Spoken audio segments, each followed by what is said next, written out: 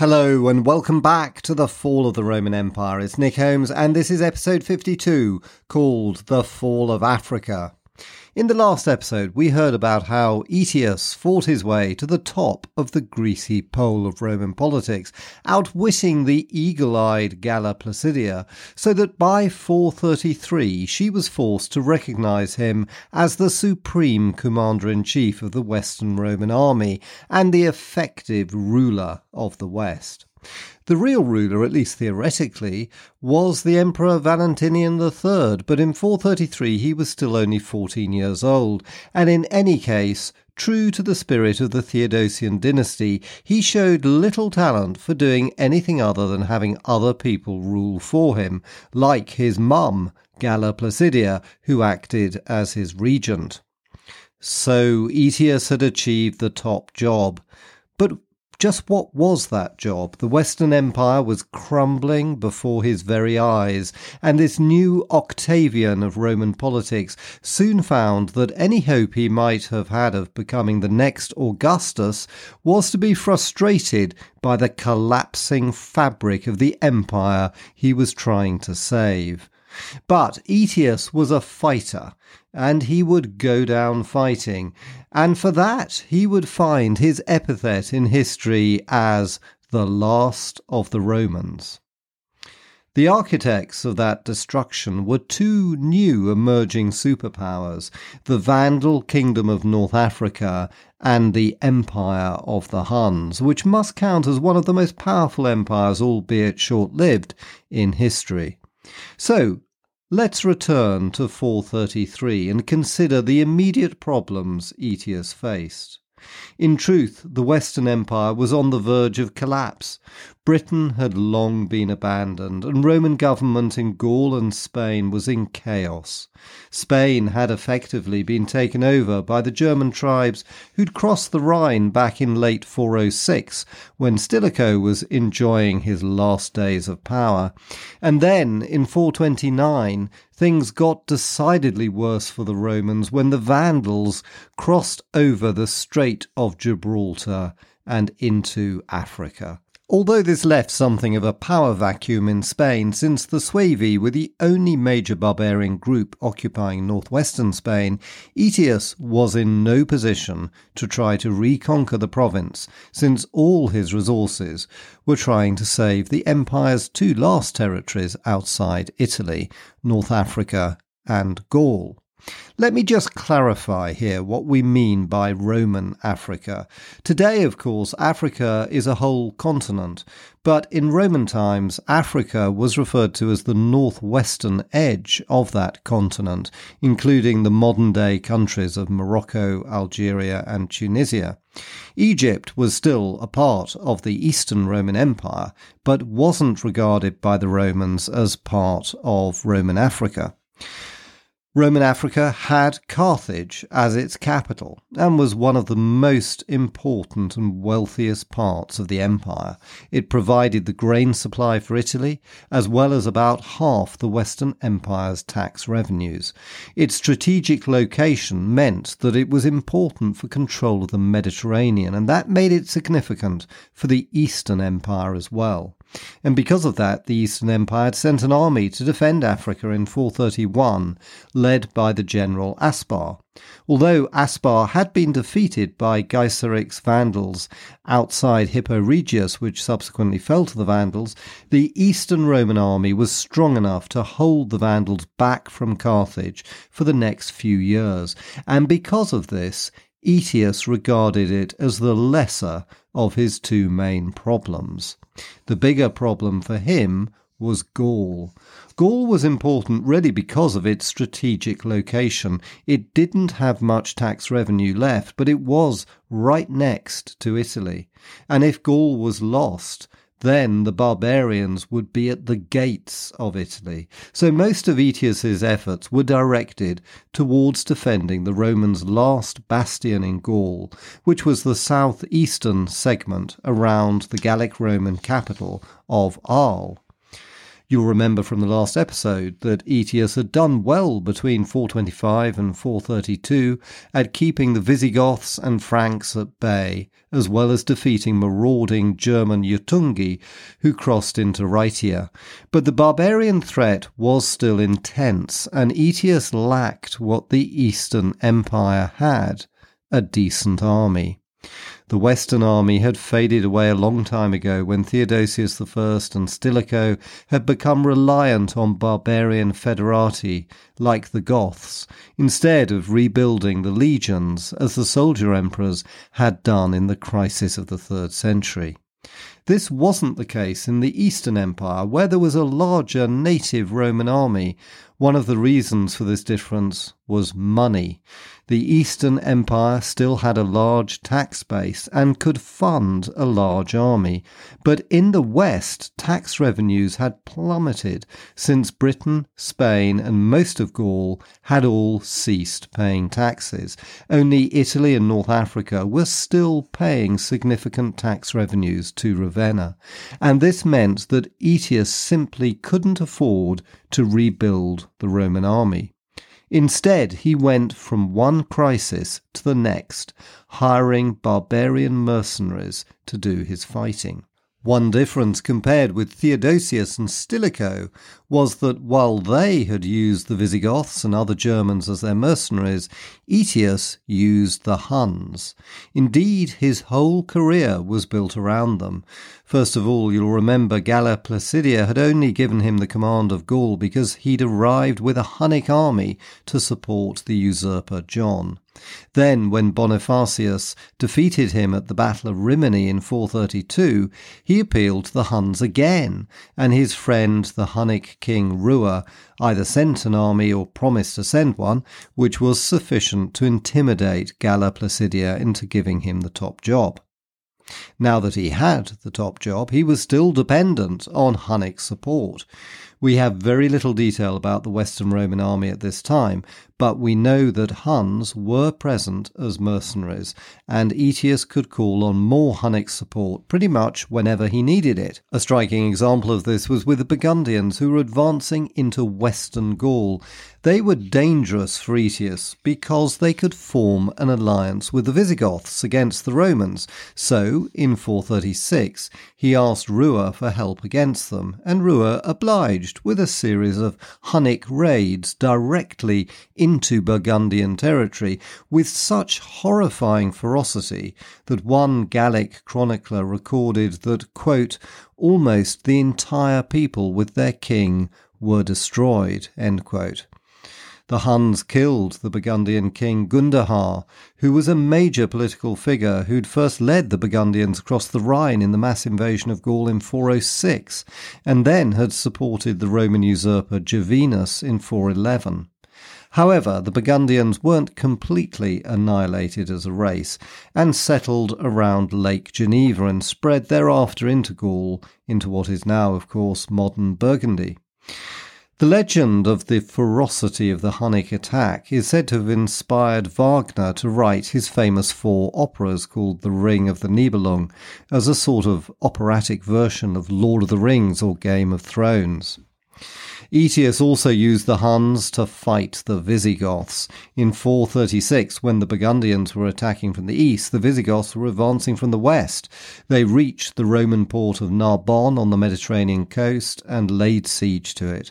The Visigothic king Theodoric was keen to acquire a Mediterranean port, and Aetius was keen to stop him. There was heavy fighting between the Visigoths and Romans, which the Romans only got the better of because Aetius was using his Hunnic allies. Narbonne was saved, and the Visigoths were pushed back into Aquitaine, where their king Theodoric agreed to reinstate the Treaty of 418, which Constantius III had made with them, in which they agreed to stay in Aquitaine and be Roman federati, even supplying troops if asked. So, nice work, Aetius. But the question has to be, why did the Huns agree to do Aetius's dirty work? We know that he had good relations with Rua, but was there more to it? Yes, there was a lot more to it. Historians think not only was Aetius paying the Huns, but probably because the Western Empire didn't have a lot of gold to spare, he was also giving them territory. Indeed, he seems to have given them the Roman province of Pannonia, which was a large area including modern Western Hungary and Slovakia. This was right next to where the Huns lived on the Hungarian plains. So the Huns were doing very well out of their alliance with the Romans. They were getting paid handsomely and receiving territory on top. Was this a sustainable Roman policy? I don't think so. And you have to wonder whether Aetius was really just mortgaging the Roman Empire to the Huns to buy himself victories in the short term. But whether what Aetius was doing in Gaul was sustainable or not, the Western Empire was about to suffer a major disaster. This was the loss of Africa. As mentioned earlier, in 432, the Vandal offensive along the North African seaboard had ground to a halt. The Eastern Roman army led by Aspar was strong enough to stop it advancing on Carthage. This was the case even when the Romans were weakened by the civil war which erupted in 432 between Bonifacius and Aetius. You'll recall that Bonifacius had been fighting the Vandals with Aspar, but he was recalled by Galla Placidia to replace Felix and oust Aetius. Clearly, this wasn't good news for the defence of Carthage, since some of the African army almost certainly went with him to Italy. As we covered in the last episode, the result was the Battle of Rimini, where Bonifacius defeated Aetius but died of his wounds. Aetius then fled to the Huns and returned either with a Hunnic army or the promise of one if needed from Rua to persuade Galla Placidia to reinstate him. This Roman civil war must have been very welcome for Gaiseric, but still Aspar's eastern army was strong enough to prevent him from taking Carthage. Indeed, in recognition of the vital role Aspar was playing in defending Carthage, Valentinian III appointed him consul for the west. As you know, the position of consul dated back to the days of the Roman Republic, half a millennium before, but it was still used even in this period as an honorary title conferred on important and successful people. What's interesting about Aspar's nomination is that it was extremely unusual for the Western court to confer the consulship on an Eastern general, and that shows just how dependent the Western Empire was on the East's military support. But in 434, Aspar was forced to leave Africa to concentrate on the growing Hunnic threat to the Eastern Empire along the Danube.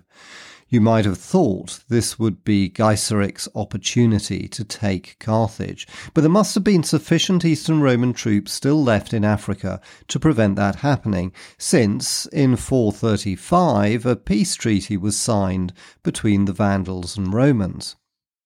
This treaty is very intriguing because the records about it are thin, and we can only really guess at what was going on at the time. What we do know is that the Vandals' seizure of African territory was recognised by the Romans in exchange for their becoming allies or federati. This reminds me of the peace treaty made back in 382 between the Goths and Theodosius I, which was arguably the beginning of the end for the Roman Empire. Why Gaiseric wanted peace has never been entirely clear. Presumably, even though Aspar had gone home, the Eastern Roman army in Carthage was still strong enough to prevent the Vandals from taking the city. Gaiseric may also have been worried about provoking the Eastern Empire into sending further troops against him, as it would indeed do some decades later. He was serious enough about the peace treaty with the Romans to send his son, Huneric, to Rome as a hostage. He was probably also given a Roman military title, like dux. In Rome, the treaty was celebrated as a victory, but the reality was very different. The truth was that yet another portion of the empire had been given to barbarian invaders as a stopgap until they wanted more. Peace with the Vandals lasted for quite a long time, long enough for Aetius to concentrate on defeating the Burgundians and Visigoths, but then, in October 439, after 4.5 years of peace, Gaiseric suddenly launched a major attack on Carthage. Again, our records are frustratingly thin about what happened, but it seems that he took the city by tricking its defenders to open the gates, perhaps using his Roman position as dux of Mauritania and Numidia. He persuaded the Roman garrison to allow him entry into the city. Certainly there doesn't seem to have been a siege of Carthage or a battle outside it. Once inside the city, our sources are confusing. While there is mention of violence against the population, there's also reference to this being directed mainly against the ruling class and the church. This has led some historians to speculate that there could have been pro-Vandal sympathisers who cooperated with them in the capture of the city. This suggests many African Romans were disenchanted with rule from Italy. This could have been because absentee Italian landlords were common and a source of local resentment. Many Roman senators had extensive lands in Africa, which they never visited and were happy just to extract the profits from. These were now given to the Vandal nobility. It seems that many Romans were not unhappy transferring their allegiance to the Vandals. Some historians criticise Aetius for taking his eye off the ball. The allegation is that he became overly obsessed with the Visigothic War and neglected North Africa. There's clearly some truth in this, and it wasn't just Aetius, but the Eastern Empire also took its eye off the ball. The Eastern Romans had defended Carthage so well to begin with, only to be distracted by the Hunnic threat along the Danube. The impression we have is that both halves of the empire were lulled into a false sense of security, that Gaiseric was their friend and not an enemy. Gaiseric deserves full credit for this. He played his cards very well. He tricked the Romans by accepting the title of dux and pretending to be their ally. Alaric had played a similar strategy in the lead-up to his sack of Rome. Finally, what was it that influenced Gaiseric's timing? One reason could be that he was worried about Aetius's success in Gaul. In the same year that Gaiseric took Carthage, the Goths made peace with Aetius. We know that at some point prior to this, Theodoric's daughter, whose name has not been recorded, married Gaiseric's son Huneric, thereby cementing a Vandal-Gothic alliance. We also know that at some unspecified point she was returned by Gaiseric to her father with her nose and ears cut off. This distasteful mutilation was said to be because she tried to poison Huneric. More likely is that she was the victim of a Vandal-Gothic disagreement over the Goths' treaty with Aetius. Gaiseric might have been afraid they would join with the Romans against him and decided to strike against Carthage before this happened. Whatever the truth about Carthage's fall, it was a devastating blow for both halves of the Roman Empire. The Western Empire had lost its grain supply and maybe as much as half of its remaining tax revenues. Realizing their mistake, the two sides of the empire rushed to assemble an expeditionary force to recover Carthage. Aetius sent as many legions as he could south to Sicily to join a large army from Constantinople that sailed to the island. A vast fleet of 1,100 ships gathered to transport the combined imperial army to Africa and teach Gaiseric a lesson. But the expedition never sailed. In 441, the Eastern Empire found itself facing a new crisis and needed to recall its troops from Sicily. The reason was the Huns had crossed the Danube. A new Hunnic leader had risen to power, and his name was one that we all know. It was Attila the Hun.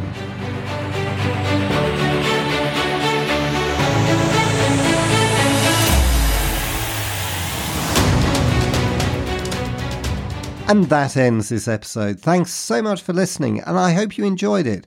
And if you did, of course, I'd be delighted for any ratings or reviews in whichever podcast app you use, since that's the best way for me to promote this podcast. Also, do sign up for my newsletter on all things Roman, which you can find on my website at nickholmesauthor.com. And in the next episode, which will again be in 2 weeks' time on the 25th of February, since I'm still working on the fast approaching publication of my second book, we'll continue with the story of Attila the Hun. Thanks for listening, and see you next time.